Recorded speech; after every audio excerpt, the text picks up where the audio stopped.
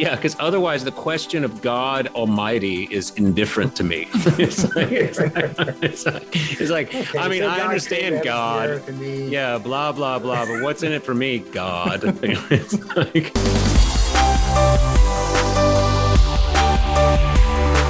Welcome to the Stand Firm podcast. I'm Nick Lannon of Grace Anglican Church in Louisville, Kentucky, here today with Matt Kennedy of the Anglican Church of the Good Shepherd in Binghamton, New York, and JD Koch of Christ Church Anglican in Mount Pleasant, South Carolina. How you guys doing today?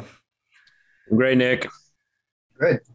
Well, we all felt the need to start off this podcast by noting the sudden and tragic passing of Thomas McKenzie, an ACNA minister and rector of the Anglican Church of the Redeemer in Nashville, Tennessee. He died along with his daughter in a car accident earlier this week. His book, The Anglican Way, was the path by which many in my own church, and I'm sure across the province, came to find Anglicanism as a church home after having left some other denomination. We pray for his wife, family, and church, and rejoice that he is even now in the arms of his Savior. You guys have any thoughts? May he rest in peace and be with that family. Yeah, I mean, it's a terrible, terrible tragedy. He and I didn't get along on various issues. I mean, I've never met him personally, but we didn't get along on various theological questions, and in particular having to do with different sides of the justice debate. But by all accounts, everything I've read from people who are mourning his death, that he was a really good pastor. He cared for people in his congregation, and they loved him, and he helped them to know Jesus better. And so it's setting all of the debates we have aside, it's a terrible thing to lose a minister of the gospel. Amen. Amen. We'll pray for his wife and his surviving daughter, and trust that the church will surround them during this time as it has for millennia. And our prayers are with them all. Yeah, amen. Well, we did want to have a regular show this week. There are a couple things that have been going around social media recently that we wanted to talk about. Some old heresies rearing their ugly heads again. And one of them was, I think, prompted, although there are many examples of this, prompted by an article by a Paul Axton on a website called Forging Plowshares, entitled "The Real Tragedy of Augustinian Original Sin." And the first sentence of this article really tells you what it's about. Here's Paul Axton's first sentence. "The mistranslation of Romans 5:12 in the Latin Vulgate obscures, or in fact makes impossible, the meaning of the Greek original. But it took the theological genius of Augustine to ensure that this fundamental error would shape Western theology." Now, the fundamental error that Axton is talking about here is the belief in original sin, a topic that we discussed on this show way back in episode 5. So here we are back again 60 episodes later. Matt, I wonder if because you observed on Twitter that this article and the several people sharing it were engaging in a new form of the Pelagian heresy. I wonder if you would say a bit about Augustine and Pelagius, what they were arguing about, why this current iteration is similar, and what it's doing sticking around the church even today. Yeah, Pelagius was sadly, I guess we might call him an Anglican. He was from the British Isles, we believe, a monk in the British Isles. And a very strict moralist. We think anyway. A lot of what we're saying we're kind of piecing together. But he came to Rome, and there he began a ministry among the dock workers, and kind of rough and tumble crowd, and was encouraging them to reform and behave better. And it was during that time, apparently, they came into contact with some of the writings of Augustine. And in particular, I think he read, and this is kind of a theory about how the controversy started. He read one of Augustine's prayers, which is, "Lord, command what thou wilt, and give what thou command." In other words, Augustine is praying, okay, tell me what to do, but then you got to give me the grace to do it, because I won't be able to do it. And that prayer outraged Pelagius, and he wrote against and spoke against the Augustinian doctrine of grace. And I guess you could boil down his teachings several points. I mean, he taught that Adam was created neither good nor evil. He is kind of in a state of moral equilibrium, moral indifference. He could have done good or evil. He said that Adam would have died physically, whether he had sinned or not, and that death, therefore, wasn't a penalty for sin, but was Right. it was just the part of being a creature. He said that Adam's fall, Adam's sin, didn't affect his posterity. Everyone who came after him was not fallen because of his sin. He did set a bad example for humanity, but each and every one of us is born with the same kind of moral equilibrium that he had. That we can choose to do good or choose to do evil, and the only effect Adam has had on us is He was a bad influence. Yeah. He's garbage in, garbage out. So like VH1. Petra. That's right. Right. And so he also, he taught, some of the arguments he made are pretty familiar. When you come across a command in Scripture that implies ability. So, if God says, do this, be holy as I'm holy, or when Jesus says, be perfect as your heavenly Father is in heaven, as your Father in heaven is perfect, then, well, the command it would not be given if you didn't have the power to carry it out. So otherwise you're kind of condemning or critiquing or asserting that God is issuing these commands that are just unfair, and he's going to condemn us for not being able to do what we can do. He also taught that perfection in holiness, therefore, if all this is true, then the human being can, by effort, become completely free from any kind of sinful thought, word, or deed, and be in a state of complete holiness, and not need the cross for that reason. So all of that together really does away with not just the notion of the fall, that we are all both inclined toward self and sin because of our being born in Adam, but also guilty along with Adam of that sin, because we were in him when he sinned. That's in particular what that article you read a moment ago is talking about. So the whole system does away with the necessity of special grace for our justification and sanctification, and does away with the notion of course, the original sin. Now bring it into the modern time for us, because it's much of what you've said, I'm sure our listeners will say, sounds like ridiculous heresy that no Orthodox Bible reading Christian today would believe. And yet we hear these echoes of Pelagianism coming up again and again in the church. So what is it? How does it look today? I'll give you a great example. It looks like the Episcopal Church clergy looking within his heart or her heart, or the Episcopal Church person looking within the heart and saying, I really want to be with somebody of the same sex. And because I'm made in God's image, therefore, what I find within myself is good, then that means I am the way God made me. That desire is something from God. That is a reason that's the kind of reasoning that you get when you do away with something like the fall. Now, of course, I would not characterize the Episcopal Church person as a strict moralist like Pelagius, but doing away with the fall is one aspect of the one way that Pelagianism has found its way into our modern discussion. Yeah, it's interesting that one of the persistent objections to the biblical revelation of the propitiatory sacrifice of Christ for sinners is the very notion of God's wrath against sin. That there's a legitimate anger within God against sinful people, and that somehow the death of Christ actually was an appeasement of that wrath. This hilasterion or hilasmos, this word that's variously translated both expiation and propitiation, mercy seat, all these various ways, connotes all of these things, that there was a expiation, wrath taken, and a propitiation, a wrath absolved in the death of Christ for sinners. And that seems to be always for the modern man, for the modern human, the point at which the wheels begin to come off the theological cart, as it were, because there's this idea that somehow life as it is constituted is not in and of itself worthy of wrathful judgment. And I think that's a relatively modern idea.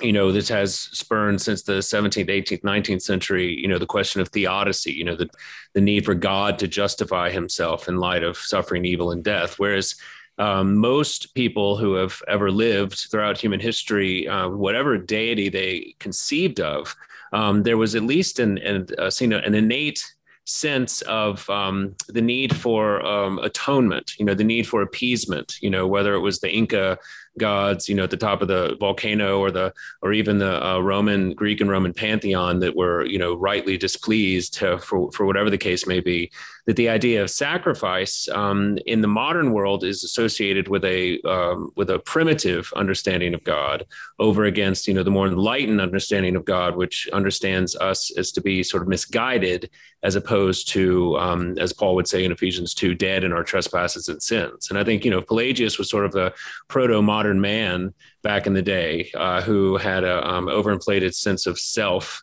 and considered the idea that he would have warranted the cross over and against Christ to be a bridge too far, and that was, it seems to me, I don't know what you think, Matt, but it seems, in all of the reading I've done that start tinkering with substitutionary atonement, or start having this, they begin to paint a picture of penal substitution and the atonement in very dramatic and sort of barbaric ways, which, of course, the cross is very dramatic and barbarous. I mean, there's no way around that. But beyond that, there's this implication that we are perhaps taking the wrath and penalty of sin a little bit too seriously from God's perspective. And that was the error that, that Anselm, for instance, perpetuated, Augustine picked up over against Pelagius, much earlier on. And, that seems to be, I remember reading a book, back in seminary called The Bloodless Atonement. And essentially the argument was, Jesus died as a sort of model for the embracing love of God for the outcast, or something like that. That was the reason for the entire atonement. And, that's not entirely untrue. I mean, it does show the depth and extent of God's love for sinners and the outcast, but it is the rightly cast out. It's the rightly cut off on account of sin that people are brought back into the fold through the death and resurrection of Christ. And so, anyway, I don't know. I think the modern iteration of this, you can hear echoes of it, dear listener, if you're in a Bible study or hear a sermon or read a book or run across someone who begins to talk about the pagan overtures in classical sort of atonement theories. Maybe that's even too sophisticated a way, but that's what they're pointing to, is that there's this primitive understanding of God, which would necessitate blood atonement, that we have now transcended and we are now enlightened to have done away with. And Pelagius was sort of at the beginning, sort of the patron saint of the self-absorbed and the people who didn't need the atonement to have been for them.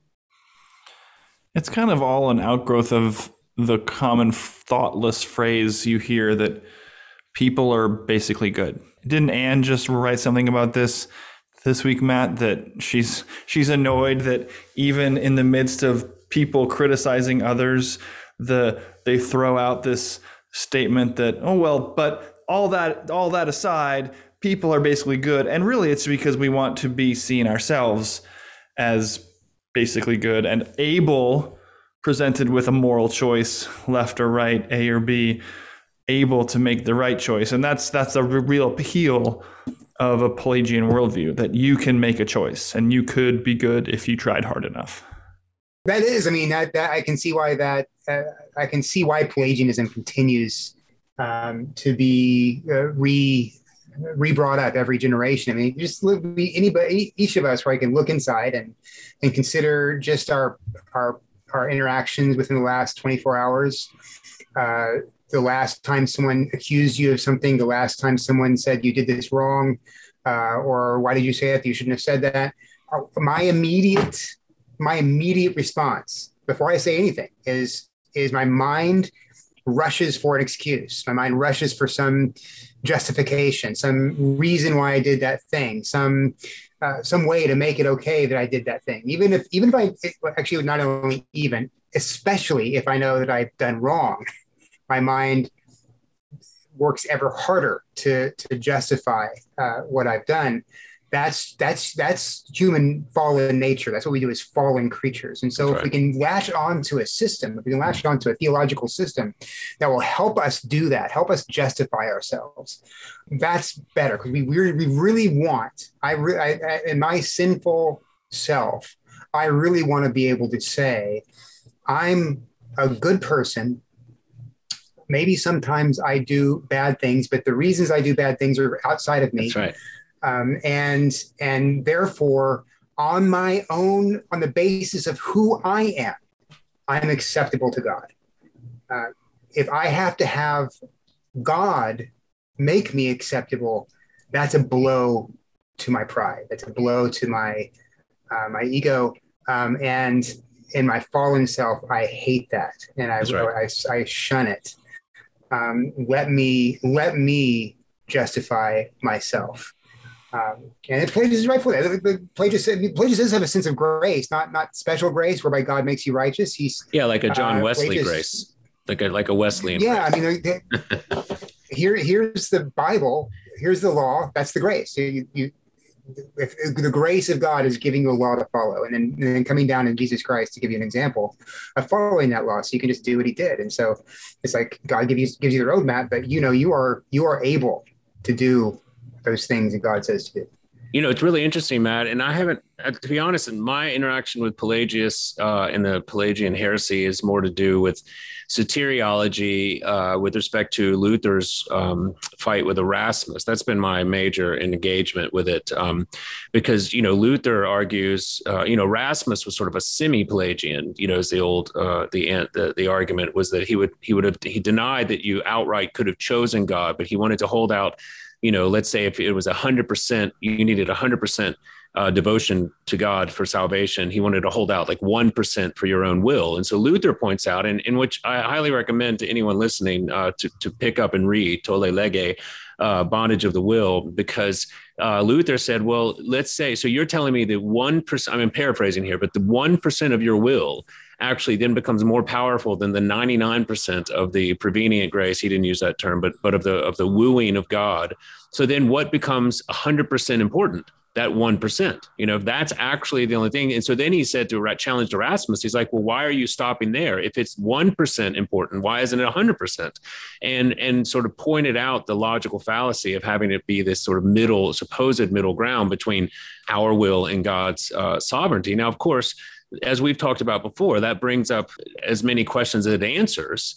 But the what we keep coming back to, and correct me if I'm wrong, is that but these bring up Christian questions, that are brought before God in prayer and devotion. And a mentor, a theological friend of mine once told me that there's some questions before God that can only really be carried in the life of a living church over a lifetime. Some of these are great and profound mysteries, and yet that's what's been given to us in the scriptures is this, this election, that everyone's simply means choosing, which is what gods do. Gods are not in the business of having choices foisted upon them. Like they, in fact, call people out, elect, and determine things. The end of the famous verse, of course, in Romans 8:28, which everyone loves to quote, God calls all things good for those who love him according to his purpose, because those who he has called, he has predestined. Those he's predestined, he has justified. Those who's justified, he's glorified. And those who's glorified. This is the great Roman chain that they talk about. If that's never really written on a coffee mug, the people pick up in the morning that I have been called and predestined and justified and glorified. It's always that God works all things together for the good of those who are called according to his purpose, which is a great verse. But it is in light of the greater promise of God, which is that his word will not return void and his promise cannot be thwarted even by 1% of our will. So that's one point. But Matt, you've made me think about an entirely different aspect of it, which I think is really poignant for today, because if if our unity in Christ as Christians is not predicated upon the boasting that we have in nothing but the grace of God, as Paul says, that if it has something to do with whatever little aspect of myself is worthy and justifiable before God, well, then it's no wonder that we have limitless options for what that little thing could be. This is the plus and the LGBTQ plus. This is the 50 identities in Facebook. This is the, I and my, blankness, my small little gift to the Lord is what has allowed me to be righteous in his sight. And that is the plank upon which I will stand. And then, of course, it becomes that all important aspect, which counterintuitively, particularly in the body of Christ, it begins to separate and divide as opposed to unify, because our actual unity. I mean, if you go back and read Ephesians, according to Paul, is that we were all dead and now we have been made alive solely by faith in Christ, like all nations, tribes, tongues, genders, whatever the case you may want to point to. And if that's not true, and Pelagius is right, well, then, of course, the fracturing, the splintering, and the various churches of one that we see around the world is exactly what we should expect. And I think that's a really good insight, Matt, into the way that this ancient heresy is playing itself out in our modern world. Another aspect of it is if you think that the conversion is a matter of personal decision, the purely the decision of the will, that the person can, without grace, choose both to do good and to follow Jesus, that's going to affect the way you preach. That's going to affect the way you worship. And I think the seeker-sensitive movement is especially probably unconsciously. I don't think anyone would say, "Hey, we're all Pelagians," but there's an unconscious embrace of the idea of libertine free will within the seeker-sensitive movement. What do you do? Well, you have to get people persuaded. You have to get first of all, you bring them in. First of all, you have to get them comfortably seated. That's the first step. Like the first step in an air-conditioned. Well, after the coffee bar in the lobby. After the coffee bar in the lobby. But the seats must be comfortable. And there can't be a tie in sight, or it's over. Well, and then what do? You have to show them how Jesus can really be useful, relevant. Someone who's relevant to their lives. Right? Exactly. So if you can get because otherwise, because otherwise the question of God Almighty is indifferent to me. It's like okay, I mean, I understand God. Yeah, blah blah blah. But what's in it for me, God? It's like, excuse me. But that's maybe really the mindset that is being coddled in that within that movement. Well, it's being soundly rejected, as we've seen. I mean, like you and I, we were all old enough to have been sort of wooed by it in our, college age or mid 20s, whenever it was in, late 90s was when it was kind of in its ascendancy. Brian McLaren and all these people, when Rob Bell was actually a Christian, these sorts of things. And, I can look back at the time and being, wooed by it to a certain degree, but I was, and maybe this is no surprise since we're here today talking the way we are, but was always struck by how incredibly superficial and horizontal it was, because, what they were offering would have been, maybe if I had some sort of significant sociological needs in my life, like if I had a terrible family, or maybe I was sort of felt like, downtrodden, or like whatever the case may be, they were appealing to an incredibly horizontal aspect of what God was going to offer me. And while the whole time I was there, particularly, again, it's not getting too far afield since we're approaching the 20th anniversary of it, but like after 9/11, when, at least for me as a young man, the first time I'd ever come into contact with any sort of, which now the hackneyed phrase existential crisis, but I mean, it was a legitimate existential crisis to a certain degree, found that some of this quote unquote seeker sensitive discussion about God was just so platitudinous and superficial and ultimately meaningless, it seemed. And I think that's where, the Pelagian heresy, and I think Augustine was right to see this, ultimately leads, is that it becomes just simply, as well, Augustine would famously say, curvatus in se est, it becomes a curved in on yourself. Like you begin to just wonder, if my standing before God is something that I can warrant and merit and justify, well, then the whole of the Christian life and church becomes like a gym, like a mirror gym that I can just sort of watch myself grow and hopefully, climb Jacob's ladder my entire life, and with commensurate blessings and rewards. And of course, the problem is that the bottom falls out as you, if you believe that and you are taken from, by the Lord at 17, perhaps it might make sense to you. Everything seems onward and upward. But as the longer you live and the more that you persist in the reality of sin, death, and the devil, then the law of sin and death will have its way. And if you don't have a theology, which Augustine well saw, that is grounded in the fact that Christ alone is our saving strength, well, then your strength is going, what is it? The arm of flesh will fail, but the strength of the Lord is mighty. And this is what is at stake in the question of Pelagianism and the question of original sin, for that matter. And I think that's where they're all part of a whole, because when your objection to original sin is that it's not fair because it constrains people to verdicts that they supposedly didn't have any sort of responsibility in, well, then you've misunderstood the severity of sin, the reality of sin, death, and the devil, the depth and wonder of the cross, and ultimately the hope of the gospel. I mean, that's what among other things, you lost.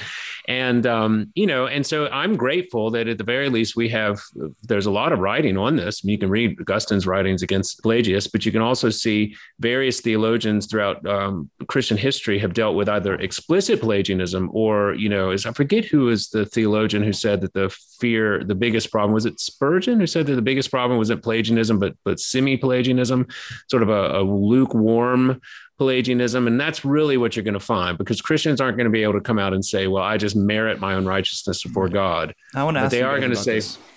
Yeah, so we'll go ahead. Well, I want to ask you, because we see, as you said, sort of lukewarm versions of this cropping up even in the biblically orthodox churches that we serve. And one of the ways that I've seen it recently that I wanted to ask you guys about to help me and our listeners understand it is this distinction between sin and death. And Matt, you alluded to this earlier when you were doing your overview of Pelagius's beliefs, and that even were Adam and Eve to have not sinned, they would have still died. And one of the things I've been seeing on social media is the implication that we're focused too much on sin and seeing death as punishment for sin, when death itself is the real core problem. So what is the distinction that these people are trying to make, and how is it that we can answer this with the Bible? Yeah, I mean, I think Pelagius had to make that kind of point because everyone dies, right? But not everyone truly lives, Matt. right. But his theology, if sin, if death were the consequence of sin, within his theological construct, he theoretically could avoid death. That's right. Yeah, exactly. So he had to put death as something we all suffer regardless of sin. And our day is a little bit different. I think a lot of things are motivating that kind of reversal. The evolutionary but nobody mindset. Our age, nobody in our modern times thinks that death can be defeated. What a silly idea that nobody has. Oh wait, they have conferences. Right. Oh wait. Ray Kurzweil just dropped in since anyway. I apologize, but go ahead, Matt. Well, no, there's a lot of things driving the more modern reversal, and much of it might go back to maybe an evolutionary viewpoint of creation. How do we deal with the evolutionary theory when it says, of course, death preceded humanity and death preceded, the first humans.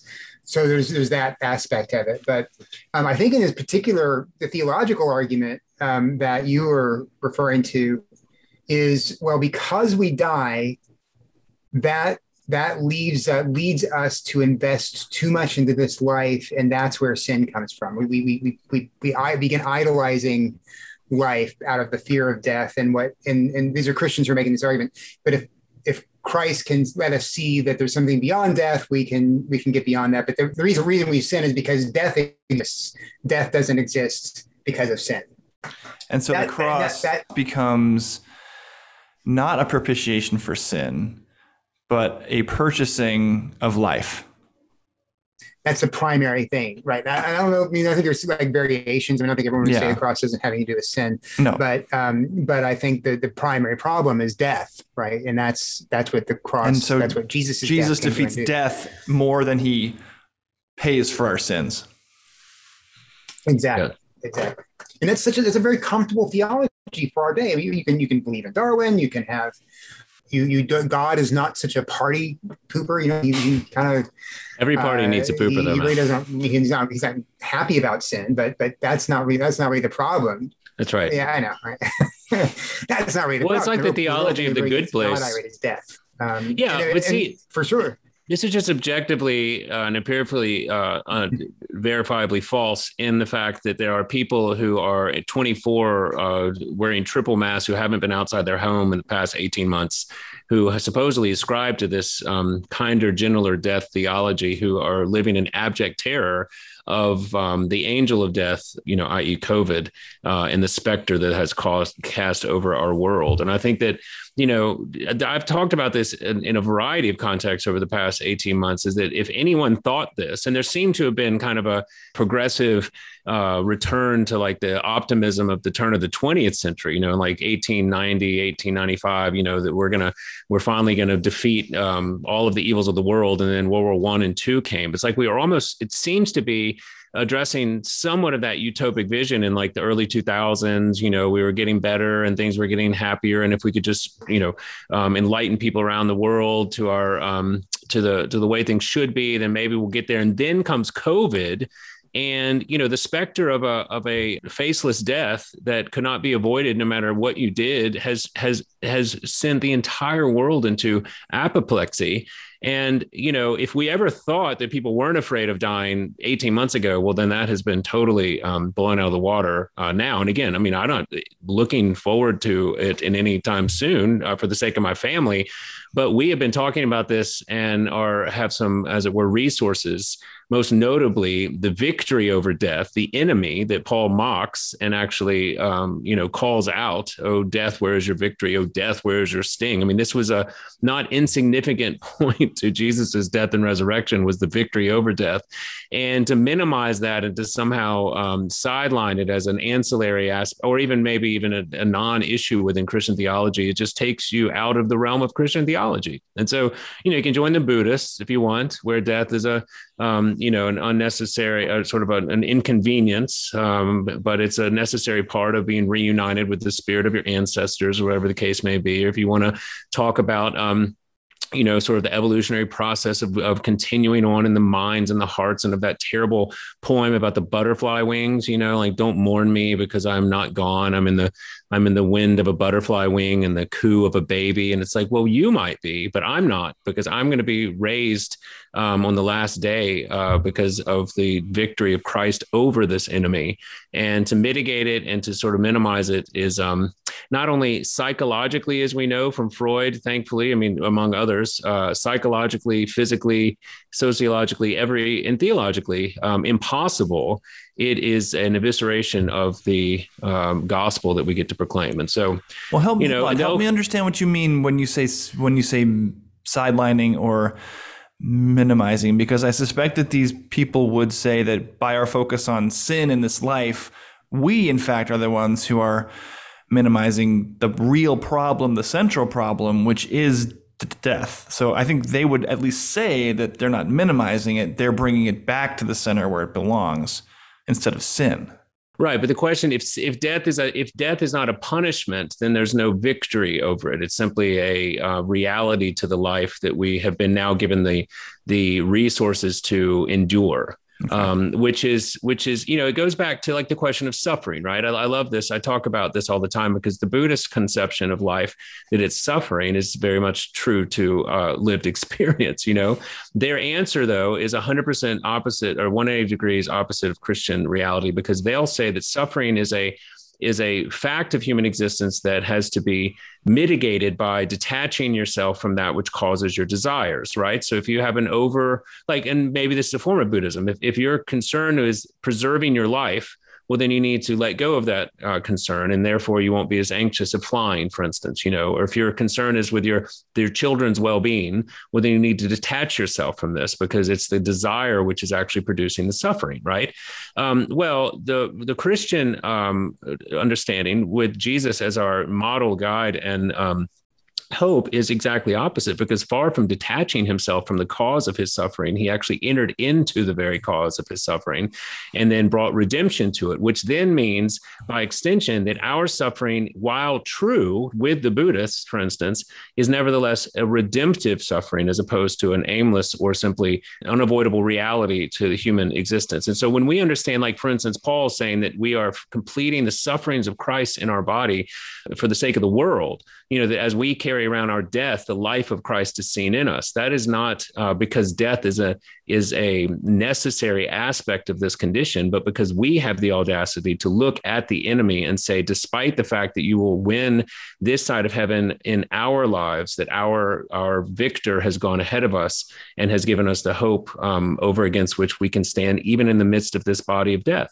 And I think that's where, again, it's all part of a whole, is that if sin didn't warrant a punishment that then Christ came to atone for, well, then his atoning death becomes just an example of the way that we are supposed to endure the same slings and arrows of life, as opposed to the anchor of the hope set before us in the midst of this, that is not only the way it shouldn't have been, but the way it ultimately will not be.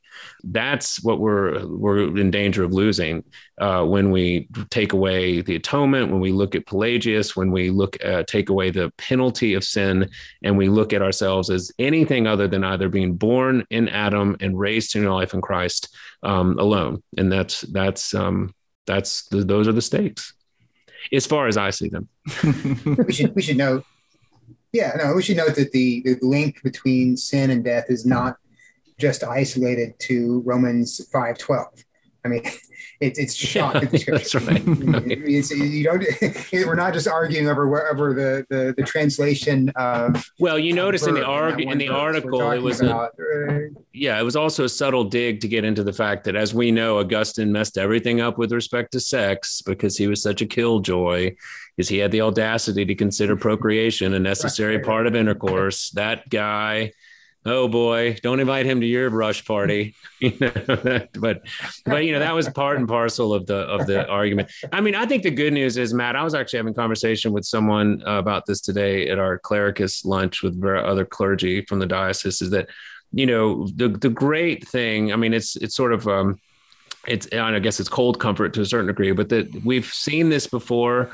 We've endured this before, and not just in our own lives, but thankfully we have the witness down through the ages. I mean, Augustine was wearing different clothes and speaking a different language, but he had insight through the scriptures into what was at stake. And thank God that he laid his life down and stood up and defended the faith when necessary. And in every generation, as we've said, this will be the temptation, because it's the temptation of the sinful heart to justify itself before God. And it will be the response of the church, the redeemed, on no account of their own, but for the mercies of God and his mysterious call in their lives in Christ, to stand up and say, that may sound right and good to you, but that's not the gospel. And that's not the hope that we have before us. And so, I mean, it's with some, I don't know, comfort's the word, but when I read these things, when I hear these books, when I read these guys come across these quote unquote new ideas that they're sharing with the world, I mean, for the most part, there's nothing new under the sun. And so we say, well, let's lovingly consider what's been said about this, and hopefully we can correct where needed, and bring people back into fidelity to the faith once for all delivered to the saints. I mean, that's where, because I think, I mean, when you read this, your bells went off as immediately as anyone else's, and rightly so, because what is that farmers commercial? We know a thing or two because we've seen a thing or two. It's like, thank God. It's like, well, that's again, now that we know everything, but as I have been lovingly corrected by people who have seen some of the steps down the way from whatever I'd been talking about at the time. So we're given the opportunity to look back and be grateful for those who have set the path before us. You think you want someone to affirm your essential goodness and to tell you that you can do it, because that's what our teachers and coaches have been telling us all our lives. We think we'd love to hear that from our pastors and the people who preach to us. But in fact, it lays an incredible burden on you. You might start off thinking, great, now I'm in charge of my own morality and my own behavior, and I'm going to be good this week.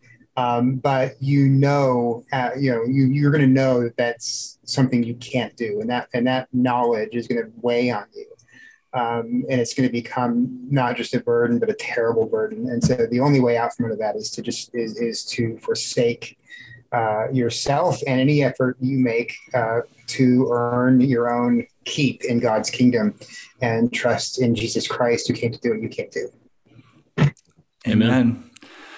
A good word. It is my hope that as you have listened to this episode, you have not heard all of the stops and starts and frozen screens. We had a couple of audiovisual complications, but we're going to do our best to edit around that stuff and make it sound good.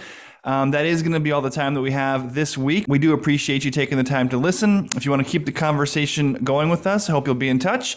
You can rate and review the podcast on iTunes, or send us an email at mailbag@standfirminfaith.com, or you can join the Anglicans for the Gospel Facebook group.